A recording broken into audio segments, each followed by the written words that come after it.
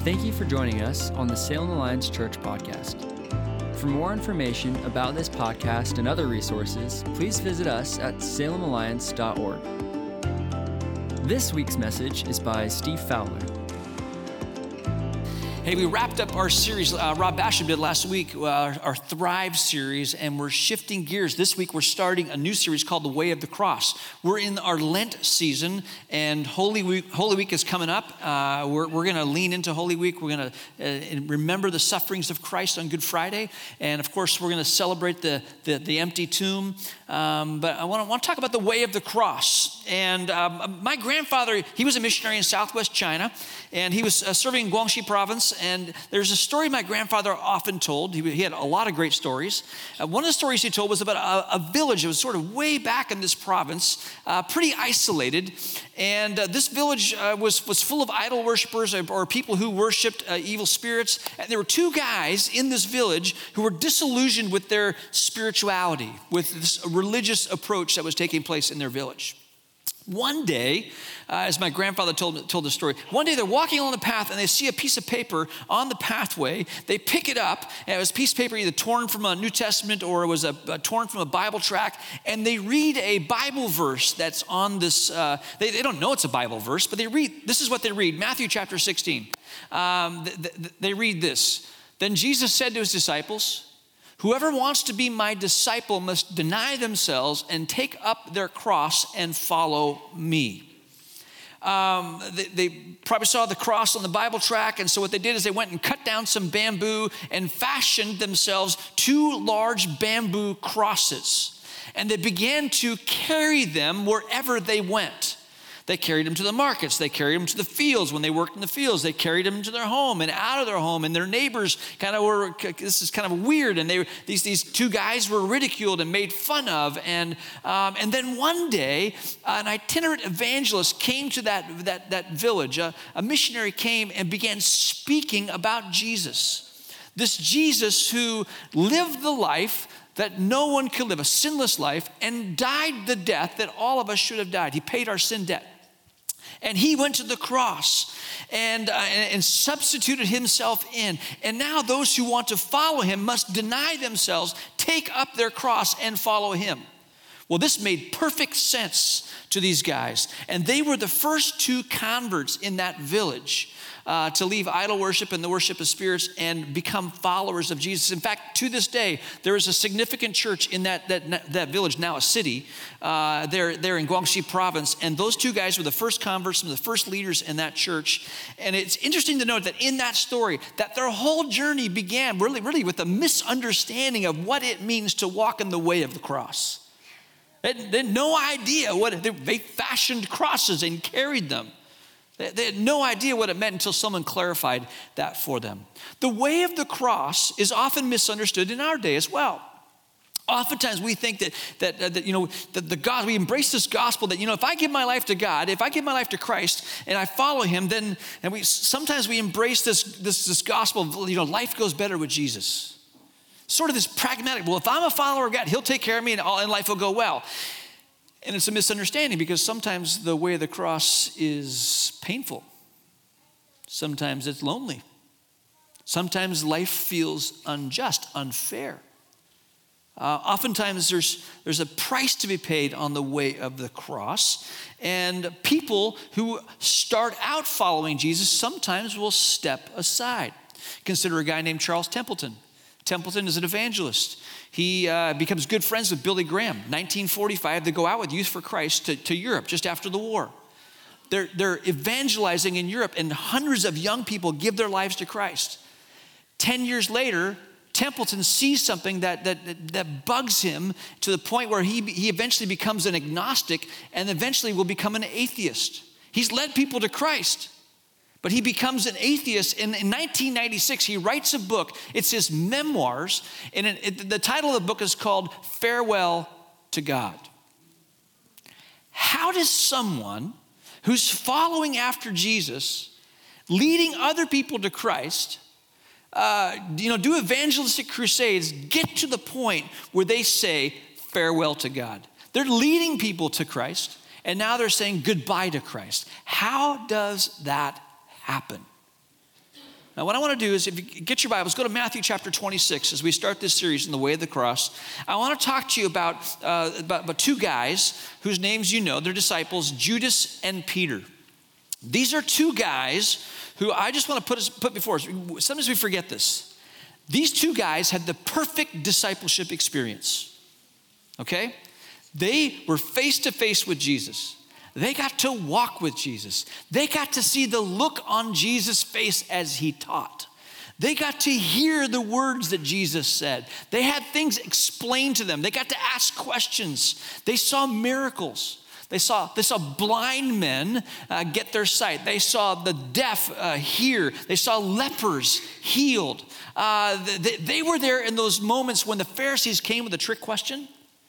And they were going to test Jesus. And Jesus, in the proverbial mic drop, answers and silences them. And the crowd is astonished and amazed at Jesus. These two guys having this perfect discipleship experience. Even they were on a boat one time in a storm, and they saw Jesus stand on the bow of the boat, and in the middle of the storm say, "Peace, be still," and nature obeyed him. In fact, they were there with the disciples and said, "Who is this guy that even the wind and the waves obey him?" These are two guys that were on the way of the cross. And if you know the story, you know that Judas betrays Jesus. He actually trades in his relationship with Jesus for 30 pieces of silver. And you also are probably aware that Peter denies Jesus. How does that happen? It's an important question for you and I to answer because we're on the way of the cross. We're following Jesus. And we want to keep following Jesus. What would cause a guy like Templeton, what would cause close friends of Jesus like Judas and Peter to distance themselves from the Messiah? I want to just share some examples of what that might look like. Judas, let's begin with him. Judas has Old Testament expectations of a Messiah. Here's what I mean by that. He believes that the Messiah is going to usher in this new sort of reinvigorated golden age that King David and King Solomon enjoyed. He believes that the Messiah, and by the way, Jesus has all the characteristics of what appears to be the Messiah. He believes that this is going to be this new golden age for Israel.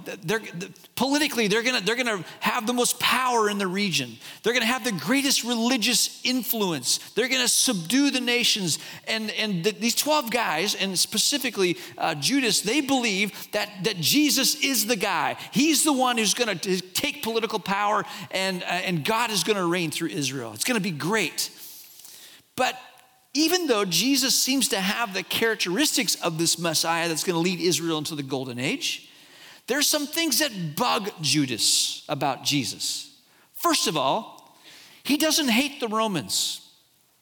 I mean, if you're going to usher in the new golden age and you're going to free Israel from this oppression that they're under, you've got to get rid of the Romans. And Jews hated the Romans, and Jesus doesn't hate the Romans. In fact, he seems to care for them. At one point, he actually heals a Roman centurion's servant. And this bothers Judas. In fact, if you're going to usher in this new golden age and you're going to have the Messiah take the throne there in Israel, you're going to have to work with the religious leaders of the day because you're going to be the strongest religious influence in the region. And Jesus doesn't get along with the religious leaders. In fact, it seems like they're always butting heads. They seem to be in conflict with each other. And the disciples would say to Jesus, you're offending them. And Jesus doesn't seem to be all that interested in money. Judas is. He's the treasurer for the disciples, and he's kind of been skimming off the top along the way in this journey as well.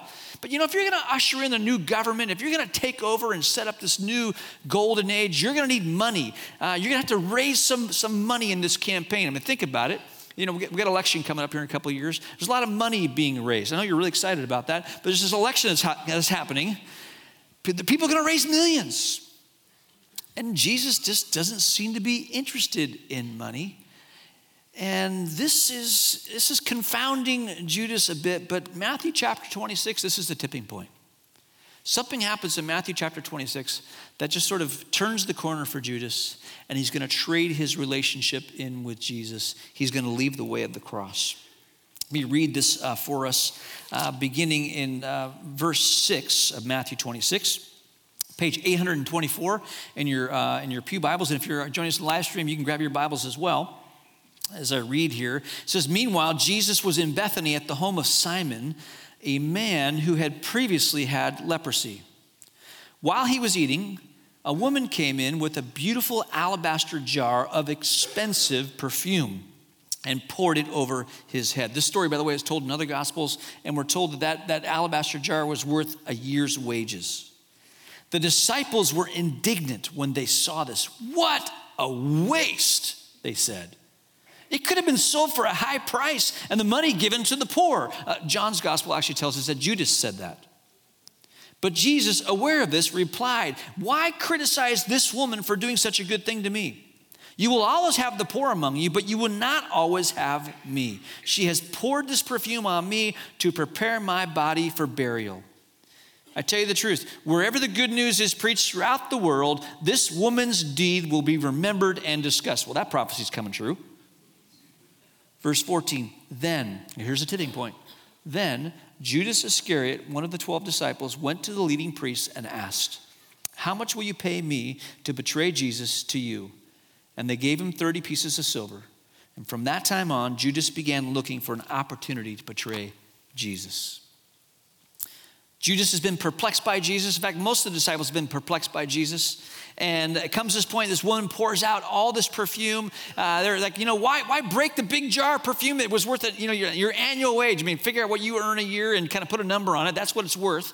Why not take that jar, break it, and pour it into smaller jars, and we can sell it, and we can raise money for the poor? Why not put some use to this? And so they're criticizing this woman. And then Jesus says something really strange. "Stop criticizing her. She's actually anointed me and prepared me for burial." Burial?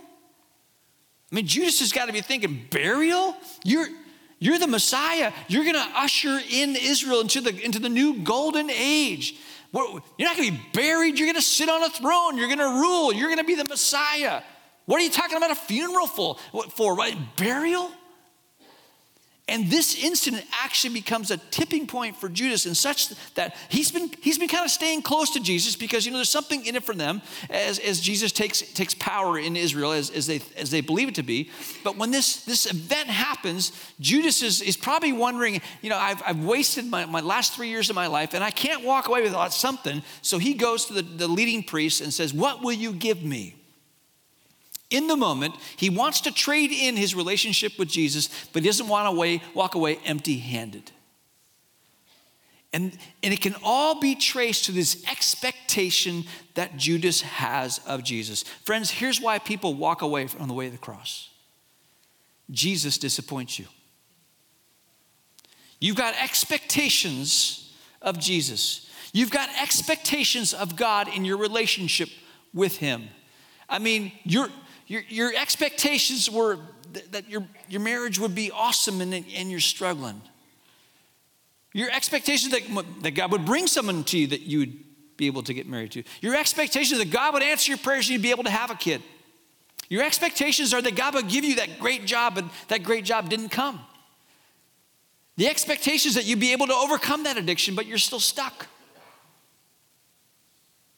And you have all these expectations, and you're bringing them to God, and guess what happens is that you've bought into this idea that life goes better with Jesus, and when life doesn't go better with Jesus, you get to this tipping point and you're wondering, is this worth it? That's where Judas went. Is it worth it? I expected, I thought. And Jesus disappoints. And in Judas' life, it appears that's why he traded in his friendship with Jesus for 30 pieces of silver. Jesus disappointed him. And friends, maybe some of our expectations of God will lead us to a place where we will be disappointed with him. Peter is part of this band of disciples. Judas goes to talk to the lead priest. In Matthew 26, you hear about the Last Supper. Judas is back. He's had his appointment with the chief priest, saying, "Hey, what will you give me?" Jesus exposes Judas to the rest of the disciples. There's someone who's going to betray me. tells him to leave and do what he was going to plan on do. The rest of the disciples have no idea what's happening. Last Supper takes place. They're walking to the Garden of Gethsemane. Chapter 26, verse 31 says, on the way, Jesus told them, tonight, all of you will desert me. For the scriptures say, God will strike the shepherd and the sheep of the flock will be scattered. But after I have been raised from the dead, I will go ahead of you to Galilee and meet you there. Peter declared, now I'm going to shift the lens here from Judas to Peter. Peter declared, even if everyone else deserts you, I will never desert you. Doesn't have really high emotional intelligence, right? He's got all his buddies with him. Even if all these other guys desert you, you can count on me, Jesus. Verse 34, Jesus replied, I tell you the truth, Peter. This very night, before the rooster crows, you will deny 3 times that you even know me. No, Peter insisted. Even if I have to die with you, I will never deny you. And all the other disciples vowed the same. You can count on me, Jesus. When the going gets tough, I'm your guy. And Peter has this perceived strength that he possesses. And when Jesus says, you're all going to desert me, Peter thinks, well, they may all desert me, but Jesus, I'll die with you if that's what it takes. And Jesus gives him a warning. And friends, here's another reason. First reason people step off the way of the cross.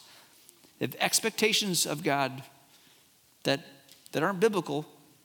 They're false expectations. And when Jesus disappoints them, they walk away. The second way that people walk away from the way of the cross is they ignore the warnings.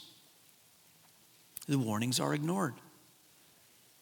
Jesus is saying to these guys, you're all going to desert me.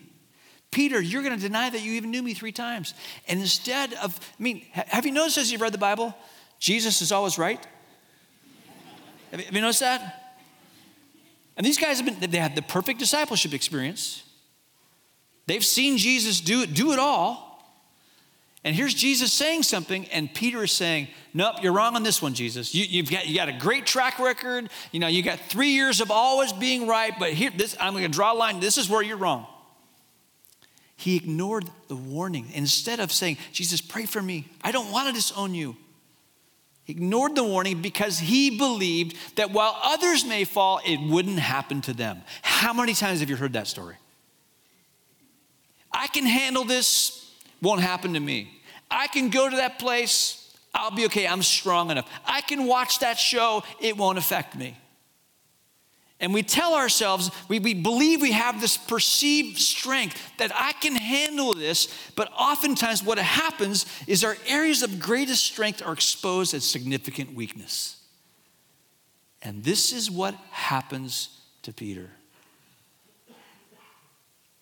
And he steps back from Jesus. He disassociates because he ignores the warnings. Now, Jesus is arrested in the Garden of Gethsemane. We'll lean into this in Holy Week about his prayers in the garden. And Jesus is arrested. He's taken before the Sanhedrin. And what I want to do is I want to shift to verse 69, because as Jesus is being insulted, he's walking the way of the cross, friends. Remember, Jesus says, if anyone wants to follow me, he's talking to us. If anyone wants to follow me, they must deny themselves. It's a path of, it's selfless living, humble living. Deny yourselves, take up your cross. The cross is an instrument of death. It's where people are executed. If you want to follow Jesus, deny yourself, take up your cross and follow. Jesus is modeling this for us. But out in the courtyard, verse 69, it says, meanwhile, Peter was sitting outside in the courtyard. A servant girl came over and said to him, you were one of those with Jesus, the Galilean. But Peter denied it in front of everyone. I don't know what you're talking about, he said. Later out by the gate, another servant girl noticed him and said to those standing around, this man was with Jesus of Nazareth. Again, Peter denied it, this time with an oath.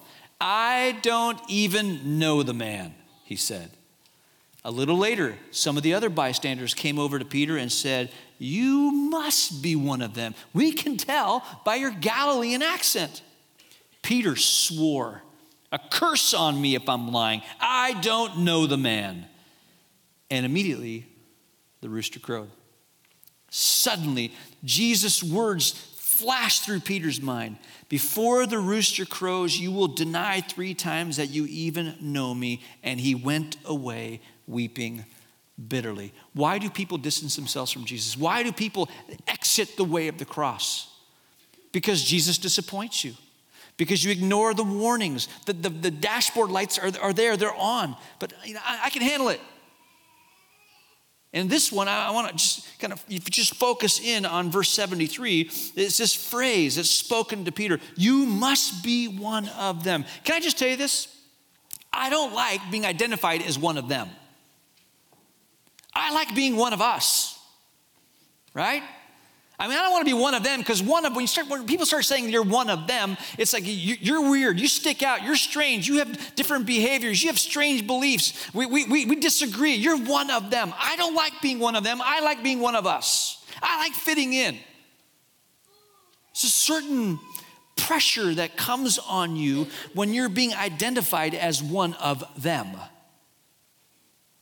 It doesn't take much imagination as you think about the shifts in culture in our country, in our nation, where we become increasingly polarized, where people are pointing fingers at each other saying, "You're one of those. You're one of them." That's what Peter is feeling in Matthew chapter 26. And he denies knowing Jesus 3 times. The rooster crows, he weeps bitterly, and this all is a result of the fear of the disapproving crowd. This is why people step away from the way of the cross. Yeah, Jesus disappoints. I thought my kids were supposed to follow. I poured my life into, I prayed with them, I raised them, and they're going sideways. I thought this wasn't supposed to happen to me. I thought I could handle this. And then there's the pressure that comes on, the fear of the disapproving crowd. And you distance yourself from Jesus. Friends, this is why people exit the way of the cross. And if it can happen to 2 guys who had the perfect discipleship experience, don't for a moment think it couldn't happen to us, to you or to me. Which means we really need to ask some important questions. We'll put some of these up on the screen. First one, I think, to apply is simply asking, are my expectations in line with the way of the cross? Here's what you could do. You could sit down with a cup of coffee, cup of tea, whatever your favorite beverage, cup of water, take a piece of paper, and write out your expectations of God. God, this is what in my relationship with you, this is what I expect from you. Finish that list, and then place it next to Scripture and make sure that your expectations line up with God's promises. To make sure that you haven't unnecessarily adopted a gospel of life goes better with Jesus. Because friends, when life doesn't go better, you might be tempted to step away from the way of the cross. Second question I'd ask is this one. Am I ignoring any warnings? Has the Spirit of God has he been saying to you, careful? Has he been saying, don't go there? That's enough. Has he been talking to you about your speech? Have there been warnings? Have the dashboard lights of your soul come on? But you've said to yourself, I can handle it. I got it. I got this. Pay attention to the warnings. Spirit is there to help you stay on the way of the cross. The third question I think we should ask ourselves is this. It has to do with the crowd. How important is the approval of the crowd to me? Do I find that I become a social chameleon in settings? Is the fear of the disapproving crowd something that would silence me? I'm not talking about being a jerk for Jesus, okay? I'm talking about being a person of conviction that even when the pressure's on, you persevere. Because These are two guys that had the perfect discipleship experience. And disappointment, and ignored warnings, and a disapproving crowd caused them to step away. Judas traded in his relationship with Jesus for 30 pieces of silver.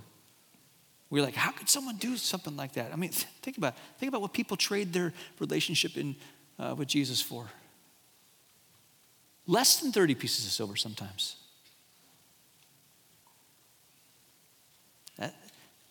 This journey of the way of the cross is one, it's difficult. There's a high price to be paid. Sometimes life can feel unjust. Sometimes it can feel lonely. There's joy. There's successes. There's celebration. And there's suffering. This was the journey that Jesus walked on. Now, I want to go back to this guy I talked about early on, Charles Templeton. Templeton, his friend of Billy Graham, he led evangelistic crusades and then writes his book, Farewell to God. He's an atheist. A guy named Lee Strobel interviewed Templeton when he was in his 80s. Strobel wrote about this in his book called Case for Faith. He sits down with Templeton, does this interview with him. I want to read a couple paragraphs from Strobel's book that kind of talk about this place that Templeton finds himself in. Strobel asked the question, how do you assess this Jesus? It seemed like the next logical question, but I wasn't ready for the response it would evoke, Strobel writes. Templeton's body language softened. It was as if he suddenly felt relaxed and comfortable in talking about an old, dear friend. His voice, which at times had displayed such a sharp, insistent edge, now took on a melancholy and reflective tone. His guard seemingly down, he spoke in an unhurried pace, almost nostalgically, carefully choosing his words as he talked about Jesus. He was, Templeton began, the greatest human being who has ever lived. He was a moral genius. His ethical sense was unique. He was intrinsically the wisest person that I've ever encountered in my life or in my readings. His commitment was total and led to his own death, much to the detriment of the world. One could say about him, what could one say about him except that this was a form of greatness? Strobel says, I was taken aback. You sound like you really care about him. Well, yes, he is the most important thing in my life, came his reply. He stuttered, searching for the right word. I know it may sound strange, but I have to say I adore him. Everything good I know, everything decent I know, everything pure I know, I learned from Jesus. Yes, and tough. Just look at Jesus. He castigated people. He was angry. People don't think of him that way, but they don't read the Bible. He had a righteous anger. He cared for the oppressed and the exploited. There's no question that he had the highest moral standard, the least duplicity, the greatest compassion of any human being in history. There have been many other wonderful people, but Jesus is Jesus. Oh, but no, he said slowly. He's the most, he stopped and started again. In my view, he declared, he is the most important human being who has ever existed.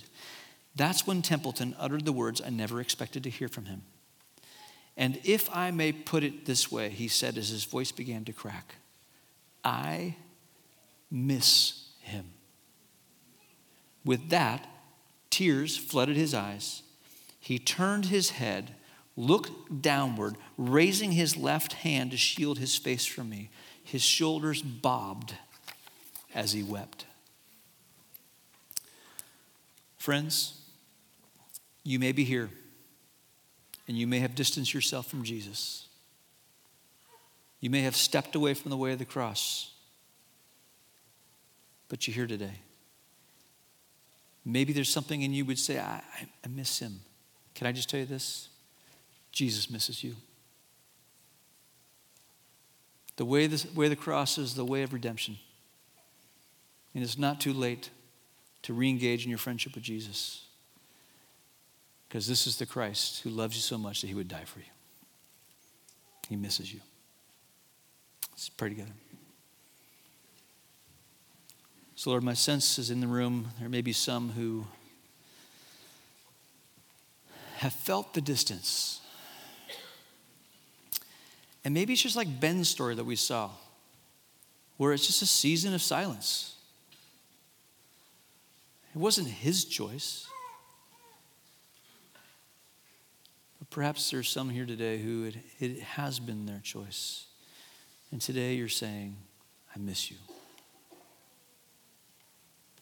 Oh Lord, we want to be faithful. We want to be those who are close behind you, denying ourselves, taking up our cross and following you. Empower us by your Spirit to do that very thing. Hear our hearts as we recommit our lives to you today. We pray this in your name. Amen. Thank you for joining us on the Salem Alliance Church podcast. We are a community of believers located in downtown Salem, Oregon, and we are passionate about our city being a city at peace with God. If you have a request that we could pray for, please email us at prayers@salemalliance.org. If you'd like more information about this podcast or other resources, please visit us at salemalliance.org.